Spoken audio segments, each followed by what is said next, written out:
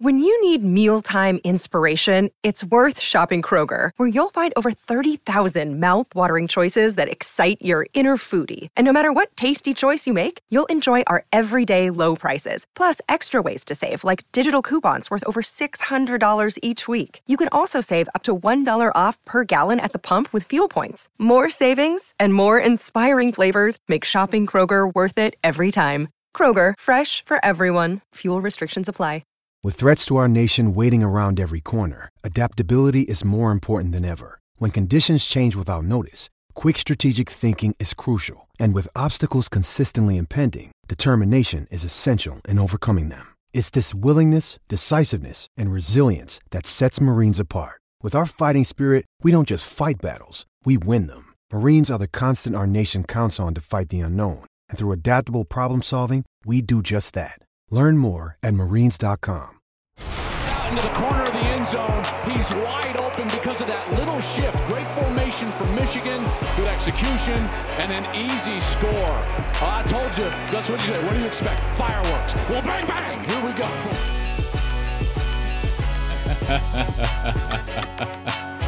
Gus was a little surprised in the booth when I gave him the bang, bang. I even threw up my arms. Well, bang, bang, here we go. And bang, bang, here we go on another edition of the Joel Klatt Show. Welcome in, everybody. I am Joel Klatt, and it was a big college football weekend, folks. We told you it was a Prove It Saturday, in particular at the top 10, within the top 10, and it certainly did not disappoint. Listen, I've got full reactions on exactly what you, the fan, should be thinking if you're a Michigan fan. What should I take away from that win against Maryland? Buckeye fans, I'll tell you how excited you should be about your team after the beatdown of Wisconsin.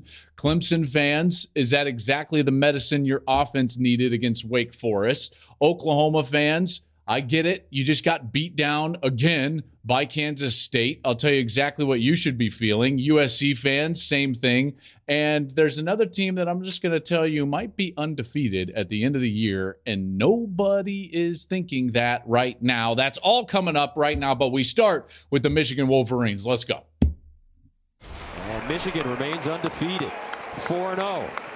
Fourth-ranked team in the nation as they defeat a determined Maryland squad, 34-27. All right, so first and foremost, I just wanted to address this. People thought I was being heavily critical of Michigan during the game, and I was praising Maryland too much. But remember, how we watch college football in large part is based on the expectations that we have for each program. And like it or not, Michigan in particular after last year, they have expectations that are far greater than just beating Maryland on a random Saturday in September. Their expectations are about competing with and potentially beating Ohio State, winning the Big Ten championship, and returning to the playoff with a team that is better suited to win a playoff game than the one that went to the playoff last year and got run out of the building by Georgia. So when I'm watching and analyzing Michigan, that's the lens with which I'm going to do it.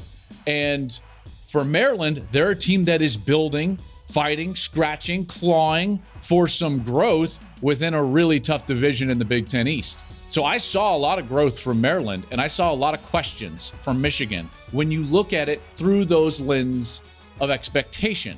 And I think that's an important part of how we view college football, because that's how you view it. If you're a fan of Maryland, you want to see them grow. If you're a fan of Michigan, you want me to tell you, was that good enough to beat Ohio State? Was it good enough to go to the playoff and maybe even have more success in the playoff than we did a year ago? Well, let's go through it. What did that game tell us about Michigan more in particular? The one answer that I got about Michigan on Saturday was I felt like they adjusted well in the face of adversity for the first time this season. And that's, by the way, across the board. Players, young players, coaches, and young coaches. And I thought that was a plus for Michigan, because the way that the game started isn't how the game finished for them. They adjusted on both sides of the ball to enough of a degree to win the game. The game was playing out very interesting, by the way. And if you look at it in its totality, Michigan fans, I don't want you to view that win through maize and blue colored glasses. Let's view this through clear eyes. And clear eyes will tell you that there were 4 plays that dramatically impacted the results of that game. Dramatically impacted. The opening kickoff going off the face of Ty Felton and recovering it, the next snap, the first 2 plays of the game, kickoff, bam. You get the ball and you score a touchdown. 7-0, as Gus said it. Those 2, and then the 2 short yardage touchdown runs from Blake Corum. Those 4 plays, I felt like masked what was otherwise a very evenly played game. Good news for Maryland, probably not great news for Michigan. But within that evenly played game, I felt like there was some things that we can pull out. We can learn from Michigan. And you can learn both from the players on the field and from what the coaches did during their adjustments, namely at halftime and throughout the game. Let's start with the fact that Maryland's defense was determined to force Michigan to snap the ball 10, 12 times. They played a bend, don't break style of defense. I was talking about it throughout the broadcast, that they were dropping 8 into coverage, dropping 7 into coverage, and they weren't blitzing J.J. McCarthy. They weren't allowing him those easy big plays on the outside. They weren't allowing the wide receivers to run through the deep middle of the field or the deep seams of the defense wide open for McCarthy to hit them. Now, they did have some guys open down the field. McCarthy overthrew them, and I think that he'll learn from that. But for the most part, the coverage was really good. He had to hold the ball several times, in particular on obvious passing downs, to the point where he almost made a couple of really critical mistakes because he was trying to do way too much in the face of, something that my old quarterback coach would have called pea soup. There's nothing there. It's dirty. It's ugly. It's gross. It's pea soup.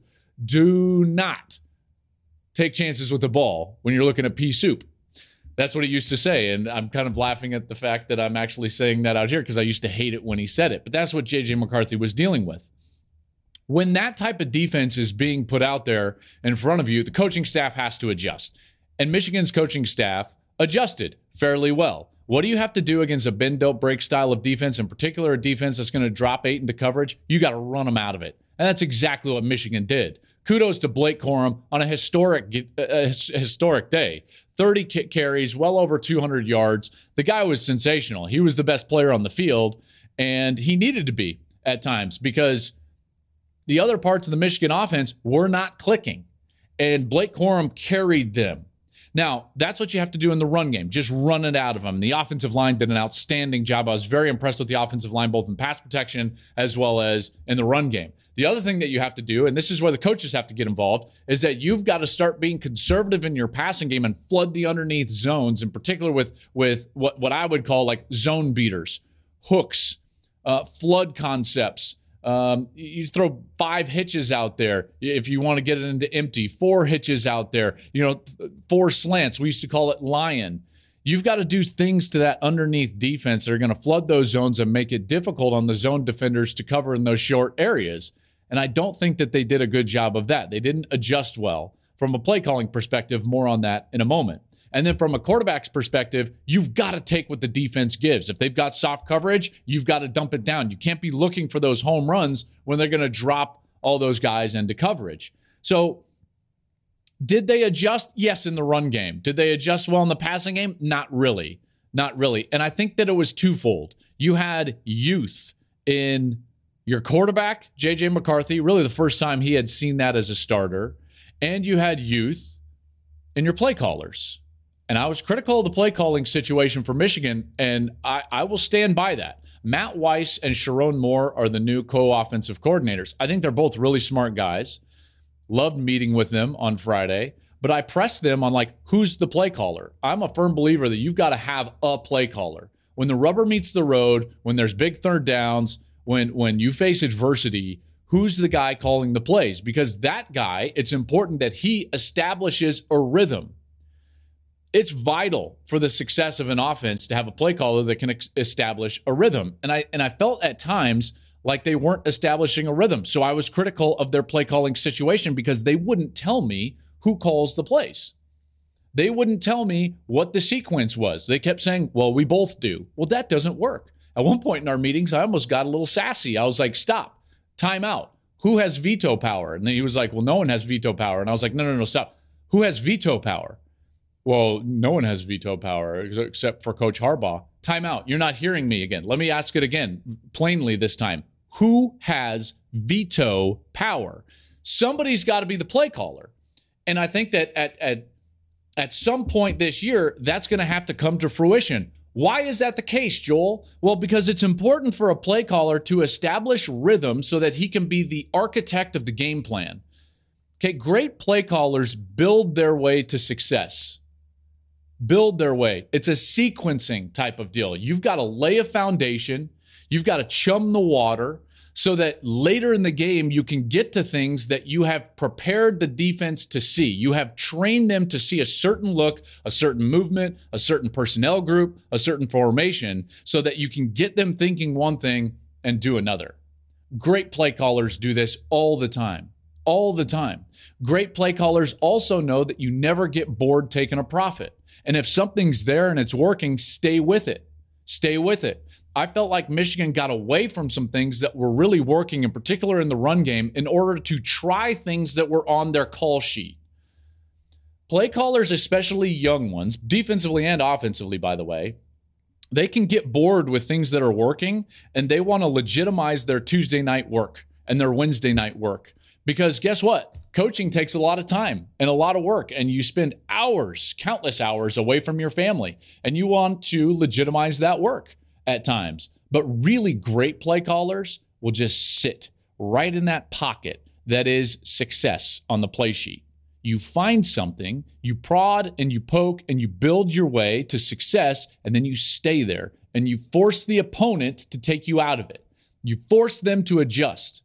It's like a great fastball pitcher that is blown it by a hitter, and that hitter does not have the bat speed to catch up with the fastball, and then all of a sudden he starts throwing breaking balls. Why in the world did you do that? Okay, so, for example, did that happen in this game against Maryland? Yes, it did. They tried to throw a jet sweep pass with Ronnie Bell. And listen, I'm not against the jet sweep pass. This is not me saying you can never call gadget plays. I'm just saying you got to build your way to that moment. You've got to show that jet sweep on film several times. Maybe it's even weeks prior. Maybe it's one time during that game. You've got to get the defense primed. It was the first time that they had seen that jet sweep action and handed it to Ronnie Bell, and they were ready for it. They were ready for it. They were playing their keys. They were disciplined with their eyes, and they were not primed for success. So I didn't think that Michigan built their way into the sequencing of calling a play like that. This is what I'm talking about. In offensive play calling, you've got to build your way to success, and you've got to have a rhythm and a sequence that can get you there. I think that they'll learn that from that game, and hopefully moving forward, it's better for them. Defense, I thought, adjusted really well. They did not stop the run early. They stopped it as the game went on. Credit to Mazi Smith as well as Jesse Minter. He started blitzing a little bit more, dropped a safety, and I thought that was a really good adjustment. Moving forward, what should we take from all of this for Michigan? Okay, so now you're going to go face Iowa. The trouble that the play callers and J.J. McCarthy had in the passing game is going to pay huge dividends this week when they go play Iowa. And the reason is because Iowa does something very similar to you than what Maryland did to this team last week, which is it forces you to be conservative. Iowa is going to sit there and they will maintain their levels of defense no matter what. They sit in their 4-3, cover 4 every snap. It's maddening. It's like, well, why is Phil Parker's defense so good? It's because they don't care what they're doing. They care what you're doing. They're so sound in what they do that they can spend gobs of time during the week on what you do. And they know you sometimes better than you know yourself from a tendency perspective. And then they line up correctly, they pursue the ball, and they tackle well. The other thing that they do is they get takeaways. Why do they get takeaways? Why does Iowa always get so many takeaways? Quarterbacks panic. Quarterbacks panic. When you're sitting there and you're holding the ball in the pocket and there's nobody open and there's all these layers of defense, it looks like there's 13 of them out there, 14 of them out there, and you can panic. And you jump at a throw. And when you jump at a throw, you get a little anxious in the pocket. Guess what happens? You can throw it just behind a receiver, just a little bit high, and then that ball gets tipped up. And guess what? Layers of sound defense, what do they do to tip balls and overthrows? takeaway, bam. That's how they work. So what did J.J. McCarthy learn against Maryland? That he needs to be conservative, that he needs to take what the defense gives him. What did the play callers learn against Maryland? One, that somebody needs to be the play caller, and two, you got to build your way to success. Do not get outside of what is working. Force the defense to take you there. All right, you don't need to legitimize your work on Monday and Tuesday night on Saturday. You've got to just do what's best for your team, calling the plays during the course of those series. So it's going to be a great game. I can't wait for it. Gus and Jenny and I will be there in Iowa City as we really get the first test for this Michigan offense, because that defense is outstanding. And they're going to be tested. And J.J. McCarthy is going to be tested like he has never been tested. And I think that he will learn from what he did this week against Maryland. All right, next up, let's talk about Ohio State. Stroud gets the ball, rolls to his left to the Wisconsin 20, looks back to the right, dumps it on the right side, wide open, the 9, Stover, and he bulldozes his way into the end zone for his first collegiate touchdown. How about Ohio State on offense? Oh my gosh. Now, there's a lot of directions I wanted to go with this. You know, I could have been the old man yelling at the clouds and I really like their traditional uniforms, but I'm not going to be that guy, because the black uniforms was really cool. It was a blackout. It was cool. I could harp on their schedule and be like, man, when is this team going to go on the road? Well, October 8th is when they're going to go on the road for the first time, but I'm not going to do that either. I'm just going to be here and tell you really plainly, Ohio State has the best offense in the country. Period. And every week, that gets more and more solidified. They've got a quarterback that's playing at a ridiculously high level in C.J. Stroud. They've got an offensive line and running back room that it really doesn't matter who's carrying the ball. They're successful. They can run it inside. They can hit home runs outside. They've got a wide receiver core that it doesn't matter if you take away their wide receivers. If one of them, maybe the best one, Jackson Smith-Njigba, is on the sideline in street clothes, they'll still be successful. It's ridiculous how good they are on offense. This was the number one scoring offense and total offense in the land a year ago, and there's no reason to believe that they're not going to be that again this year. They've got the best play caller in the country in Ryan Day. By the way, everyone knows who's calling the plays for Ohio State, and this guy is a true architect. He lays a foundation for their offensive success throughout the season, throughout the game. His sequencing and his rhythm is impeccable. I've talked to Urban Meyer a lot about this, and Urban Meyer's had some really good play callers. He's played against some really good play callers, and he says Ryan Day's the best one he's ever had. I think when it comes to offensive football, Coach Day is a bit of a savant. He's on a different level than maybe anybody. And that's not going to stop this year. They've got 27 touchdowns. That's the most in the country. By the way, tied with maybe my new favorite team, the Kansas Jayhawks. That's right. I think that every podcast is going to get a Kansas Jayhawks reference. More on that, by the way, on the Wednesday episode, because I'm pissed off at the AP voters. You guys suck. How is Kansas not ranked? But that remains for another episode. Coming up on Wednesday, my defense of the Kansas Jayhawks, undefeated, 27 touchdowns on the year, not ranked. Stupid. Let's go back to Ohio State, though. This offense is really unstoppable. Okay, they do everything well. They put pressure on every area of your defense. And this isn't like they just did it to some bad team. This Wisconsin team, they might not be great this year, but that's still a Jim Leonhard defense. That's still a defense that should be one of the better defenses in the Big Ten. And they shredded them, 52 points, 539 yards. But we already knew all of that. Joel, tell me something I don't know. You just said, hey, Ohio State's the best offense in the country. Great. That doesn't mean anything for me if I'm a Buckeye fan. Why? Because that wasn't the problem last year. What was the problem last year? And really even 2 years ago, going back to the national championship game against Alabama, the defense. The defense was the problem. It was the problem against Bama. It was the problem against Oregon in the loss early last year. It was the problem against Michigan last year in that game. They couldn't get off the field. They didn't tackle well. The schematics were all screwed up. They haven't got it right. Ever since Jeff Hafley came in for that 1 year, they had a great defense with Chase Young and Jeff Okudah and Fuller as safety and so on and so forth, and Denzel Ward. And then guess what? Since then, it hadn't been very good. In fact, It hadn't been very good at all. And now Jim Knowles comes in as a new defensive coordinator, and he's charged with fixing not just the defense, but the title hopes for Ohio State. That might seem like hyperbole, but it's not. And the reason is because we know what they are on offense. They're a championship level offense. They're the best offense in the country. There's a good chance that CJ Stroud winds up in New York and, judging by his play so far, could very well win the Heisman Trophy. That's not a surprise. But to win a national championship, you've got to play requisite defense. I've talked about this a lot. And folks, you're going to hear it again.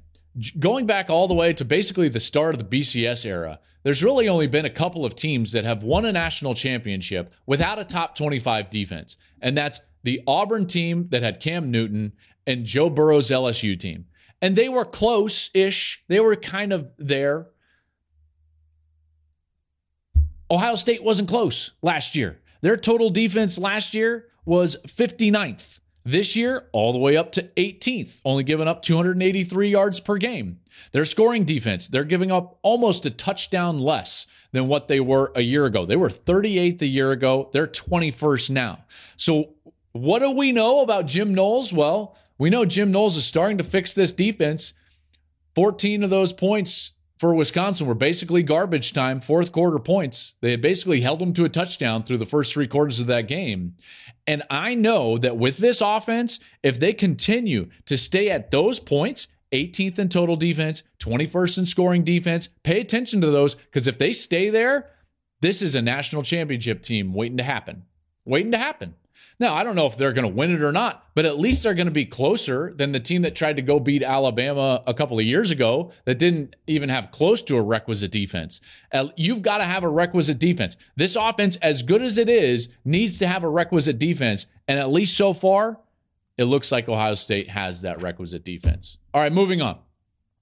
Hey, folks, it's your man, Keyshawn Johnson, here to talk about Angie, formerly known as Angie's List, your go-to home services marketplace for getting all your jobs done well. Now, you might be wondering, what exactly is Angie? Well, let me tell you, it's the nation's largest home services marketplace, connecting over 150 million homeowners with skilled professionals to tackle any project, big or small. As a homeowner myself, I always have things I want to work on for my house, whether it's general home renovations or fun projects like putting in a pool. With over 200,000 pros in their network, Angie makes it a breeze to research, compare, and hire pros, ensuring every job is done well. Whether you're fixing a leaky faucet or planning a full kitchen renovation, Angie's got your back. And get this, folks, Angie's pros aren't just any old contractors. They're your neighbors, often running small businesses right in your community. Plus, they've been rated and reviewed by others in your area. So you know you're getting quality service. So why stress over home projects when you can turn to Angie? From finding the best price to scheduling a pro at your convenience, Angie's got you covered every step of the way. So get started today at Angie.com. That's Angie.com, or download the app today to get started on getting all your jobs done. That's Angie, your trusted ally in home services.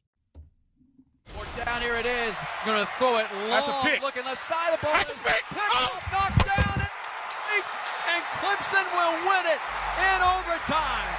51-45.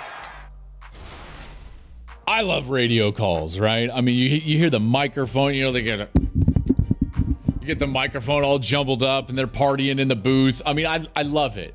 That's fantastic. Clemson beats Wake Forest. If you listened to this podcast last week, which you should be listening every single week, episodes Monday, Wednesday, and Thursday, but you would have heard me told you last Thursday that was going to be a difficult game for Clemson. And it was. Wake Forest was 17-2 in their last 19 home games. This is a team that was the only team to gain 400 yards on Clemson a year ago. They did it again this weekend. The difference for Clemson, and this is where Clemson's fans have got to be so ecstatic about what happened, is that your quarterback has finally shown up. This is the guy that we all thought we were going to get after he played great against Notre Dame when Trevor Lawrence was banged up a couple of years ago. DJ Uiagalelei finally has come of age. And this is great news for Clemson because they needed it. He throws for 300 yards for the first time since that Notre Dame game I was talking about. And it's the first 3-game stretch in a row that he's had multiple touchdown passes in his career for the Clemson Tigers.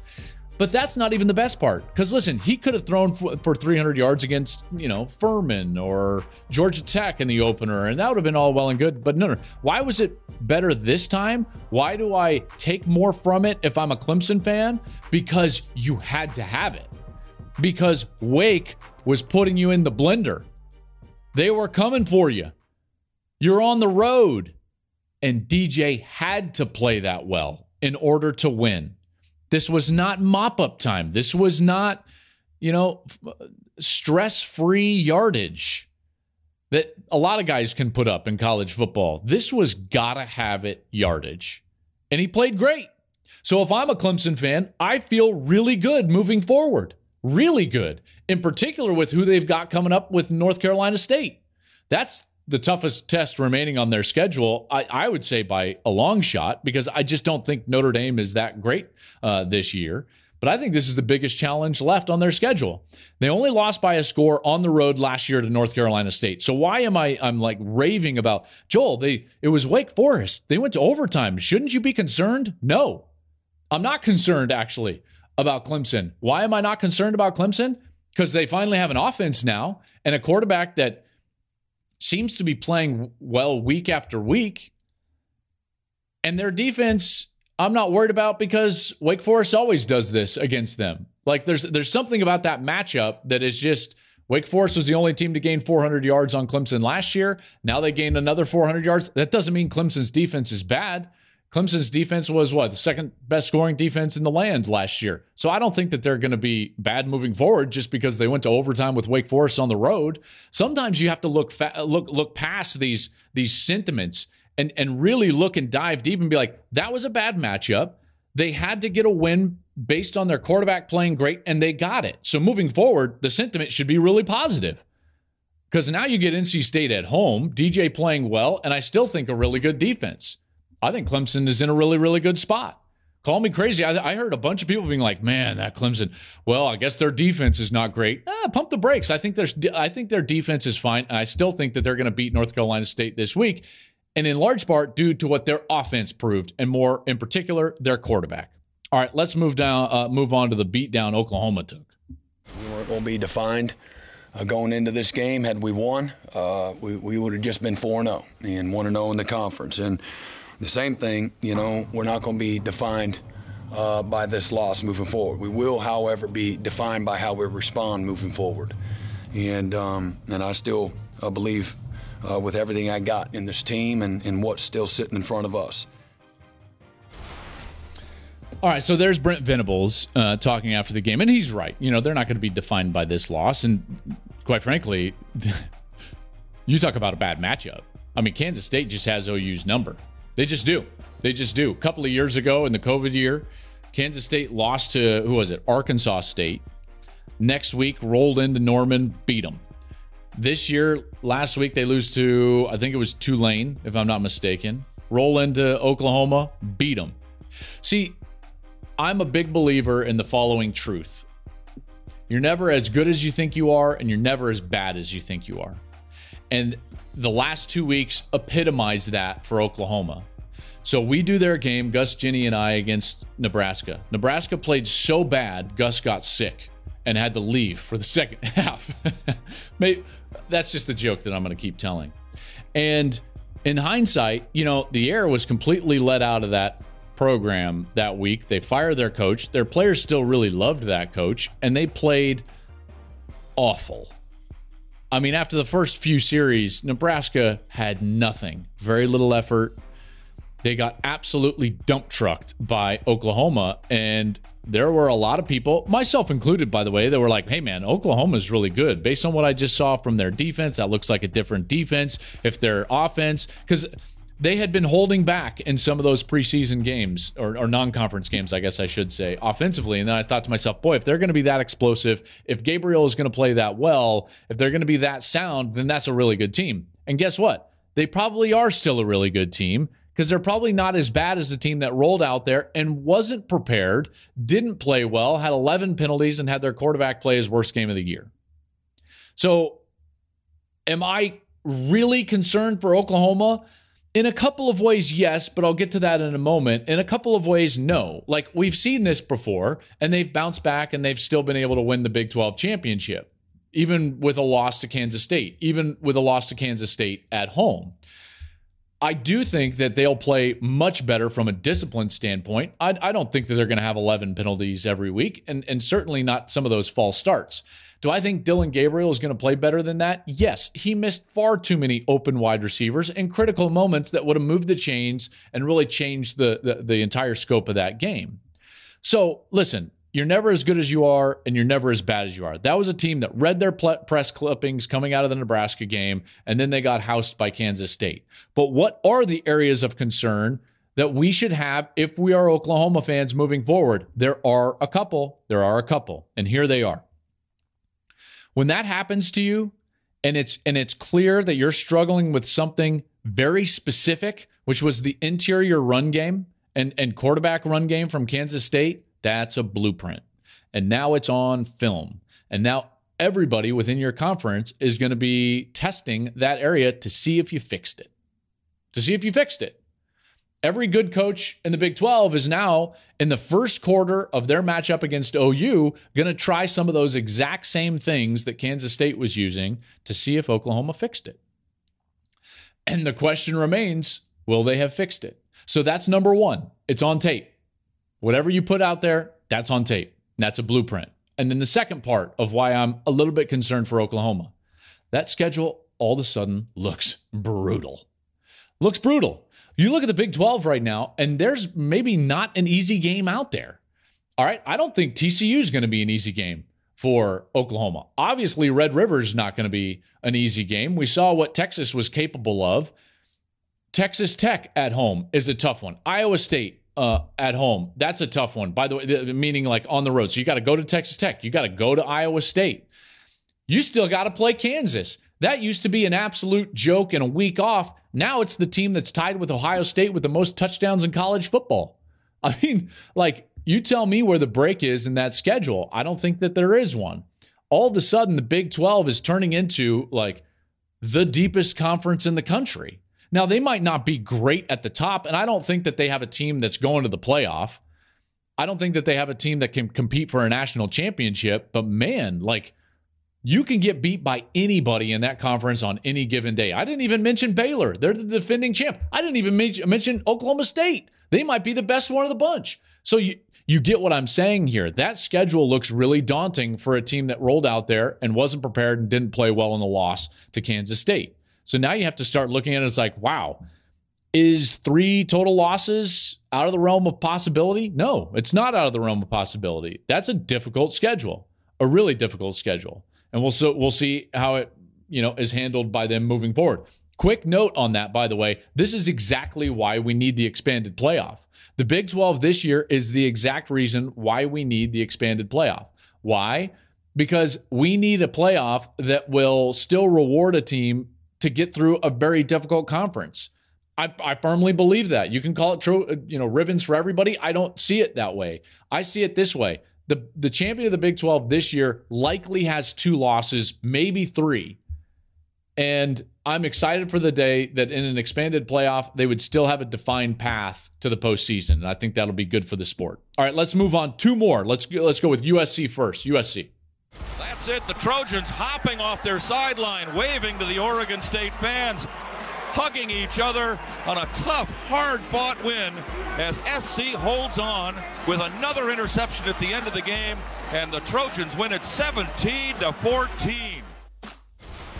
All right, so this is a trip that I told you again. I told you last week. I told you about that Kansas State-Oklahoma game. I told you about Wake Forest-Clemson, and I told you about this USC game. That was always going to be closer than people expected it to be because that's a tough place to play, and Jonathan Smith is doing a really good job with Oregon State. Historically, USC has struggled up in Corvallis, and they did again on Saturday. But do you remember what I told you after Ohio State beat Notre Dame in Week 1? Remember when I said the way that they won that game was going to be important for them moving forward? Well, that's the exact same take I have for USC this week against Oregon State. It was really important for them to win a game in that fashion. On the road, best player didn't play well in Caleb Williams, and the one area of your team that nobody thinks is any good had to carry you for long stretches during the game. The defense. This is going to pay huge dividends moving forward for USC for a couple of different reasons. First and foremost, remember this is still a roster full of transfers. And you can do all the, ice cream socials and movies that you want. Do you know how a team gets close? You go through adversity on the road and come out the other end. You win on the road in a big-time matchup. And maybe that wasn't a huge matchup, but that was an intense environment.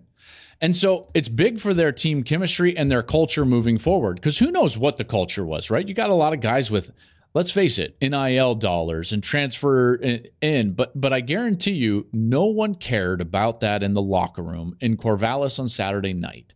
I bet you they just all went in there and gave huge hugs and high fives and partied and celebrated, because that's what you do after a hard-fought win. And that's when team chemistry is built.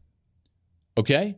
It's forged, and forged and built are two different things. It's forged through adversity, but it's built in those great moments where you can come together and you can kind of form your brotherhood. You can build your team chemistry. So it's great in that regard. And then here's the other regard that game and the way that it happened is so important, is because there's large sections of that roster that probably were thinking to themselves going through the course of this early season, like, hey, I probably don't have to play great because look at it, like Jordan Addison and Caleb Williams, like they'll always bail us out. And you might be thinking to yourself, well, they did, Joel. They scored the touchdown late. Yeah, but the only reason they were in that position is because the rest of the roster played really well. So it was important for those guys to know that their contributions were worth it. That's a really important nugget for a team that can be star-driven. So now that defense knows that when they strain in the second quarter to get a stop, it's important. When they strain in the third quarter to get a pick, it's important. When they get their 14th turnover on the year, 4th of the night, and they seal the victory, it's important that what they do is important to the team's success. And it's not just all about that star and his star wide receiver. So it was really good the way that USC won that game. Moving forward, folks, I think the Pac-12 is really difficult, in particular at the top. There's 4 teams that I think really any of them could win the Pac-12. I think Oregon, Washington, USC, and Utah are all really good teams and could win the Pac-12. Remember, no divisions this year. Best 2 records are going to face each other in that Pac-12 championship game. And right now, anybody's bet. Anybody's bet. Could USC go on with their schedule? They avoid Washington and Oregon in their schedule. Could they go on and run the table and win the Pac-12? Yeah. Could they slip up a couple of times? Yeah. And miss the championship game? Absolutely. I think that there's a wild swing between what could possibly happen with USC and on a high end and low end. Their biggest test is clearly going to be Utah in the regular season. I'm not going to be shocked if they have to play Utah again in the Pac-12 championship. If I had to handicap it right now, here's how I would rank those Pac-12 teams, those top 4. I would say Utah is the class of the Pac-12. I would put USC just below them, Washington just below them, and then Oregon. And not by much, okay, folks? So this is not a huge gap. This is not a huge spread. Those teams are all really good, and I think on any given day, any one of those could beat the other. And I think that makes the Pac-12 really fascinating. All right, let's end it with maybe my favorite team in the country. Go. This drive over 5 minutes. Looking to cap it off. Ibrahim powers his way in for the touchdown. And for Mo Ibrahim, it's a record breaker. His 41st rushing touchdown in his career. And he now stands alone at the top of the list in Minnesota rushing history. Oh, man, Minnesota is good, folks. They are good. Watch out for Minnesota. I've been telling you since really the preseason. I've got, my right-hand man in my career, other than Gus, obviously, is my guy Steve. Okay. And I told Steve before the year, he helps with research and he's amazing. And we talk about college football constantly. We talk about it every single day together. He helps on this show. And I told Steve in the preseason, I was like, hey, Steve, watch out for Minnesota. And he was like, what? Minnesota? It's like PJ Fleck? Minnesota? And I was like, yep. Watch out for Minnesota. Came back to me the next day. He's like, okay. I did a little digging. I can kind of see your Minnesota. Minnesota, folks. Bank it. That's your favorite in the Big Ten West. Not a great side of the division. Clearly, a conference. I understand that. Minnesota is your favorite in the Big Ten West. They housed Michigan State. Their schedule was not good moving up to this point. I get it. So everyone was like, hey, inflated numbers. They housed Michigan State. Just beat them up. There's only been 2 teams since Mel Tucker took over at Michigan State that have gained 200 yards rushing and passing in a game. Ohio State, doesn't surprise anybody, and now Minnesota. And they did it at Michigan State. That wasn't particularly close at all. This is a team with veteran guys. Ibrahim right there, you heard about the career numbers. He's a veteran guy. Tanner Morgan, their quarterback, veteran guy. Defense, really good. Tackles well in space. You look at their schedule, there's no reason they couldn't be 12-0, 11-1 in Indianapolis. Prove me wrong. Their toughest game is going to be at Penn State, October 22nd. That's their only remaining ranked team on the schedule, which means the 2022 Minnesota Golden Gophers could be this year's 2015 Iowa Hawkeyes. Remember, they were in that Big Ten championship game against actually Michigan State as an undefeated win, and they're going to the playoff. Minnesota's on a magic carpet ride, folks, and I guess you could say a magic boat ride. They are rowing themselves right into the college football playoff discussion, and I'm here for every moment of it. They've got one key and one key only. They don't have all those 5 stars. Frankly, they don't have all those 4 stars. They have a lack of depth at the top end. They have to stay healthy. If they stay healthy, I think you're looking at a team that likely could be in the top 8 by the time they get to Indianapolis and play for the Big Ten championship game. We'll see if it happens, but look at their schedule and prove me wrong. That's a really good football team, and I am here for it. I'm here for it. Minnesota, that's my team right now as we enter into October. All right. Folks, that's going to do it for this episode. Make sure to download the show, subscribe to the show, and leave us a review. Please rate us, leave us a review. This has been really fun doing this show, and I've been seeing a lot of you out there at the games, you Michigan fans last week. Can't wait to get to Iowa, Big Noon Saturday at Iowa. Gus, Jenny, and I will be in Iowa City for Michigan and Iowa. Can't wait for that one. New episodes drop on Monday, Wednesday, and Thursday of The Joel Klatt Show. You can follow The Joel Klatt Show on any of the social medias at Joel Klatt Show. You can follow me at Joel Klatt on Twitter, at Joel_Klatt on Instagram. That'll do it for us tonight. We will see you on Wednesday for another edition of The Joel Klatt Show.